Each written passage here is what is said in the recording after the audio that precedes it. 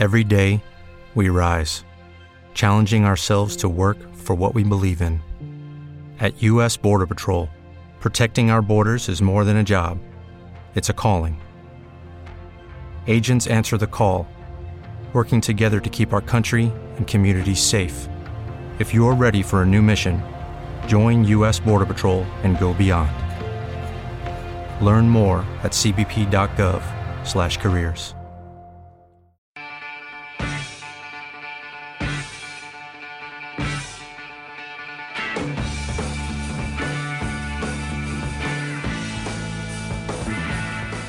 Welcome back to Up and Adam. I'm Jack Tomzak. That is not Andrew Lee. He's on vacation. EJ Haust filling in. Thank you. You're very welcome. Where can people find you on the Twitters and whatnot? Just do a search on Facebook or Twitter for EJ Haust, and you'll find me for sure. All right. It is Ladies' Night in the morning. At 8:30, Dorothy Fleming will come in. She's the former deputy chair of the Minnesota Republican Party. She critiques films. She'll be in talking about women in film at 8. Representative Sarah Anderson joining us for a big talker at piece at pbs.org, the hidden sexism that may determine the presidential election. And now in studio, Republican candidate for Senate District 59, that's the seat currently occupied by the scandalous Bobby Joe champion, Jennifer Carnahan. Good morning, Jennifer. Good morning. All right, first question everybody gets, who are you and why are you running? Yes.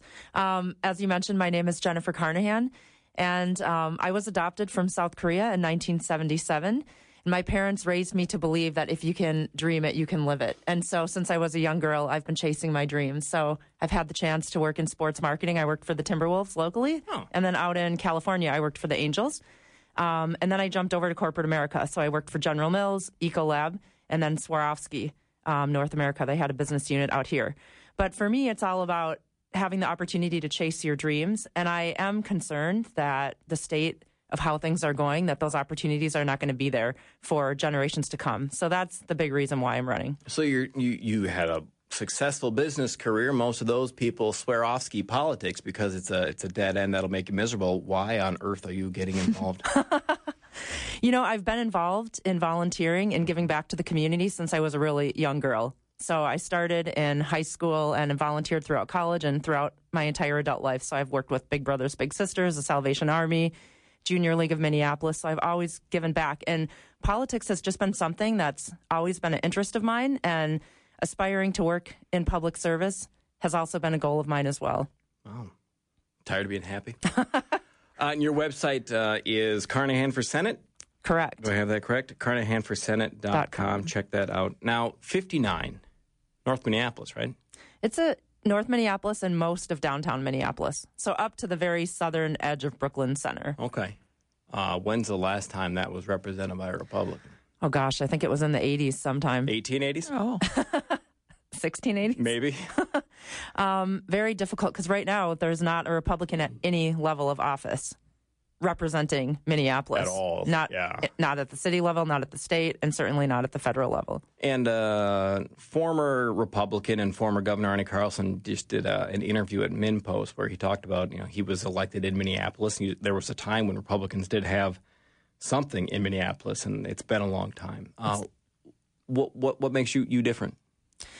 I think I'm different because I'm not your traditional candidate. So, just on the exterior makeup, I'm not the 50-year-old Caucasian male, right? I'm a late 30-year-old Asian female adopted from South Korea. I think I'm an outsider, so I'm hoping that people will actually get to know me, get to know my experiences, and get to allow me to connect with them and look at what I'm passionate about in the community and vote based on who I am as a person versus looking straight at the party line and saying, okay, she's got an R behind her name. We assume this, and this. Yeah. It's going to take a lot. I managed the campaign for Congress in 2010 against Keith Ellison. And it's very hard in Minneapolis to get over the Republican label. Like a lot of people just won't even listen to you. So I hope you're successful in getting people to look beyond party labels to see who you are and look into what you want to do. Because most people, regardless of where you live, agree with us on a lot of issues. Mm-hmm. No, that's the absolute truth. They don't realize that they are actually more aligned with a Republican than a Democrat because their whole family and all their friends have just always done it that way. And I think in Minnesota, we are very quick to say, well, that's just how it's always been done. And so we just keep doing it that way instead of looking at outside the box and doing something else. And it should be, in Minneapolis, it should be like shooting fish in a barrel when it comes to public education. Yes. Because the Democrats have been in charge of that and have failed Minneapolis.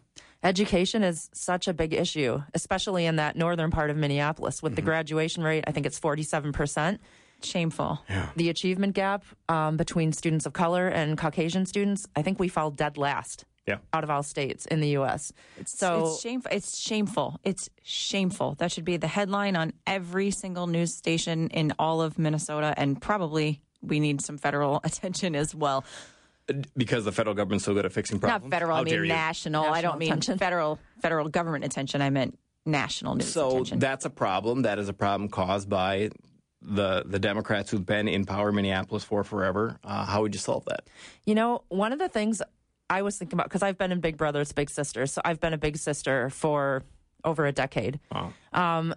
What I've realized through that program is you have to pay attention to the kids when they're young.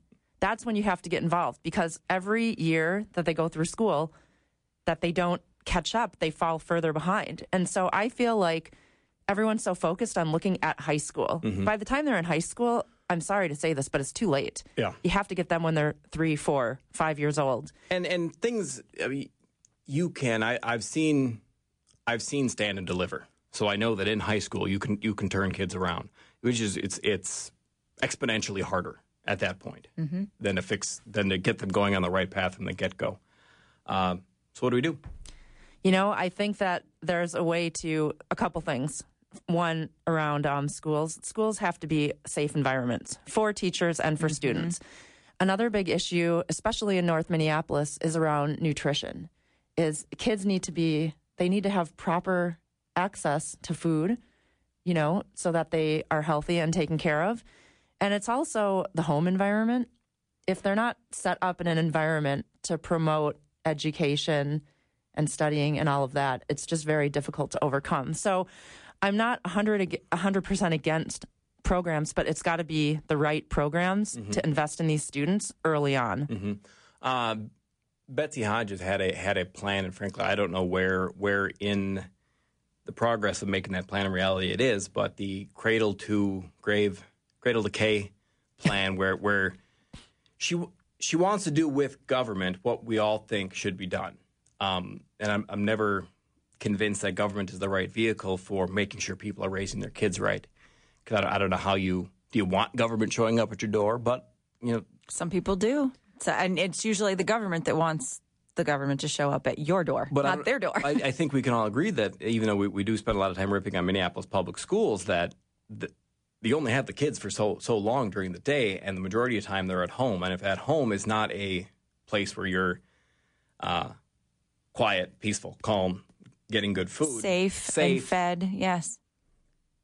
The school can only do so much. The school can only do so much. And they say, I don't know if you've heard this statistic, they say it takes 7 positive adult influences to impact a child's life. And I actually learned that when I was in Big Brothers Big Sisters, because I had one little sister.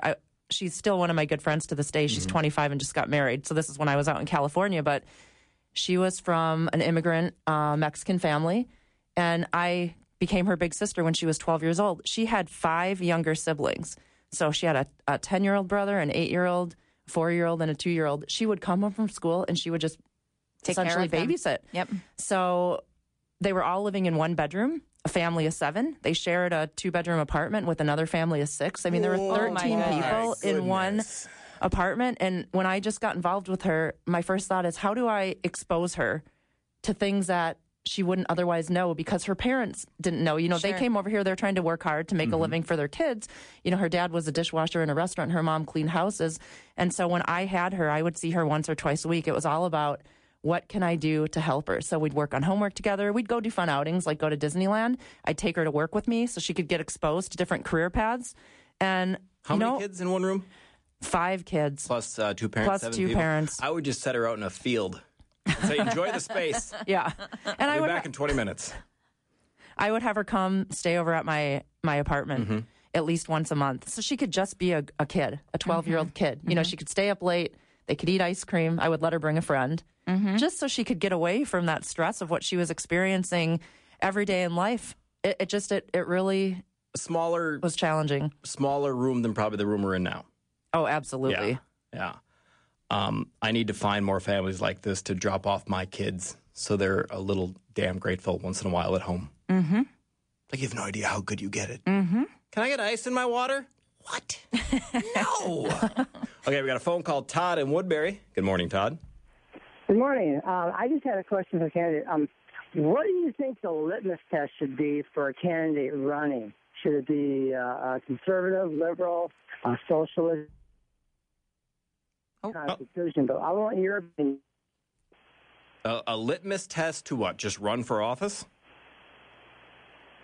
All right, we lost Todd. It kind of sounds like what's the label that you're looking for in a candidate? Like right? what determines if somebody's a Republican or what determines if somebody's a Democrat? It was kind of tough. I didn't get the question, and he dropped off. What do you think is the biggest difference? Because people, they do put a lot of value in party labels. Sometimes, candidates, sometimes that matters. Sometimes there's really not that big of a difference between the two. But what makes you fundamentally different from your Democrat opponent, Bobby Joe Champion? Well, number one, I think I genuinely want to better the community and better Minneapolis. I mean, that's a big one. Mm-hmm. Is someone in it for the right reasons? I'm not in it for personal gain. I'm not in it for notoriety. I'm not in it for my ego. Are you trying to enrich your friends at all? No. Okay, there's a big difference right there. Yeah. What do you think your chances are? So if you compare it to the last presidential election, right, comparing apples to apples, I think the Republican state Senate candidate got approximately 6,000 votes. Okay. Whereas Bobby Joe got 28,800. And if you look even back 2 more presidential cycles, the votes for the Republican were less. It was 5,000. Okay. Yep. I think if you go back 4 more years and then go back another 4 years, it was around the 4,000. So it's a significant uphill climb. Yeah. And again, it's the people have to listen to the message and not look at the letter behind my name, because if that's the case and people just vote a straight ticket, if you look at the historical voting of the district, then...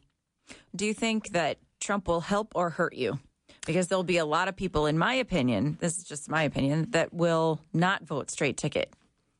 I think in parts of Minneapolis, Trump at the top of the ticket would be hurtful. Okay. And that's just not based on any scientific data, just my own gut feel, because there are a lot of people that just feel this election is so divisive and that both candidates have been very divisive. So I've heard people that are Republicans that I know have been Republicans and voted that way their entire lives. They're really struggling to go out and vote.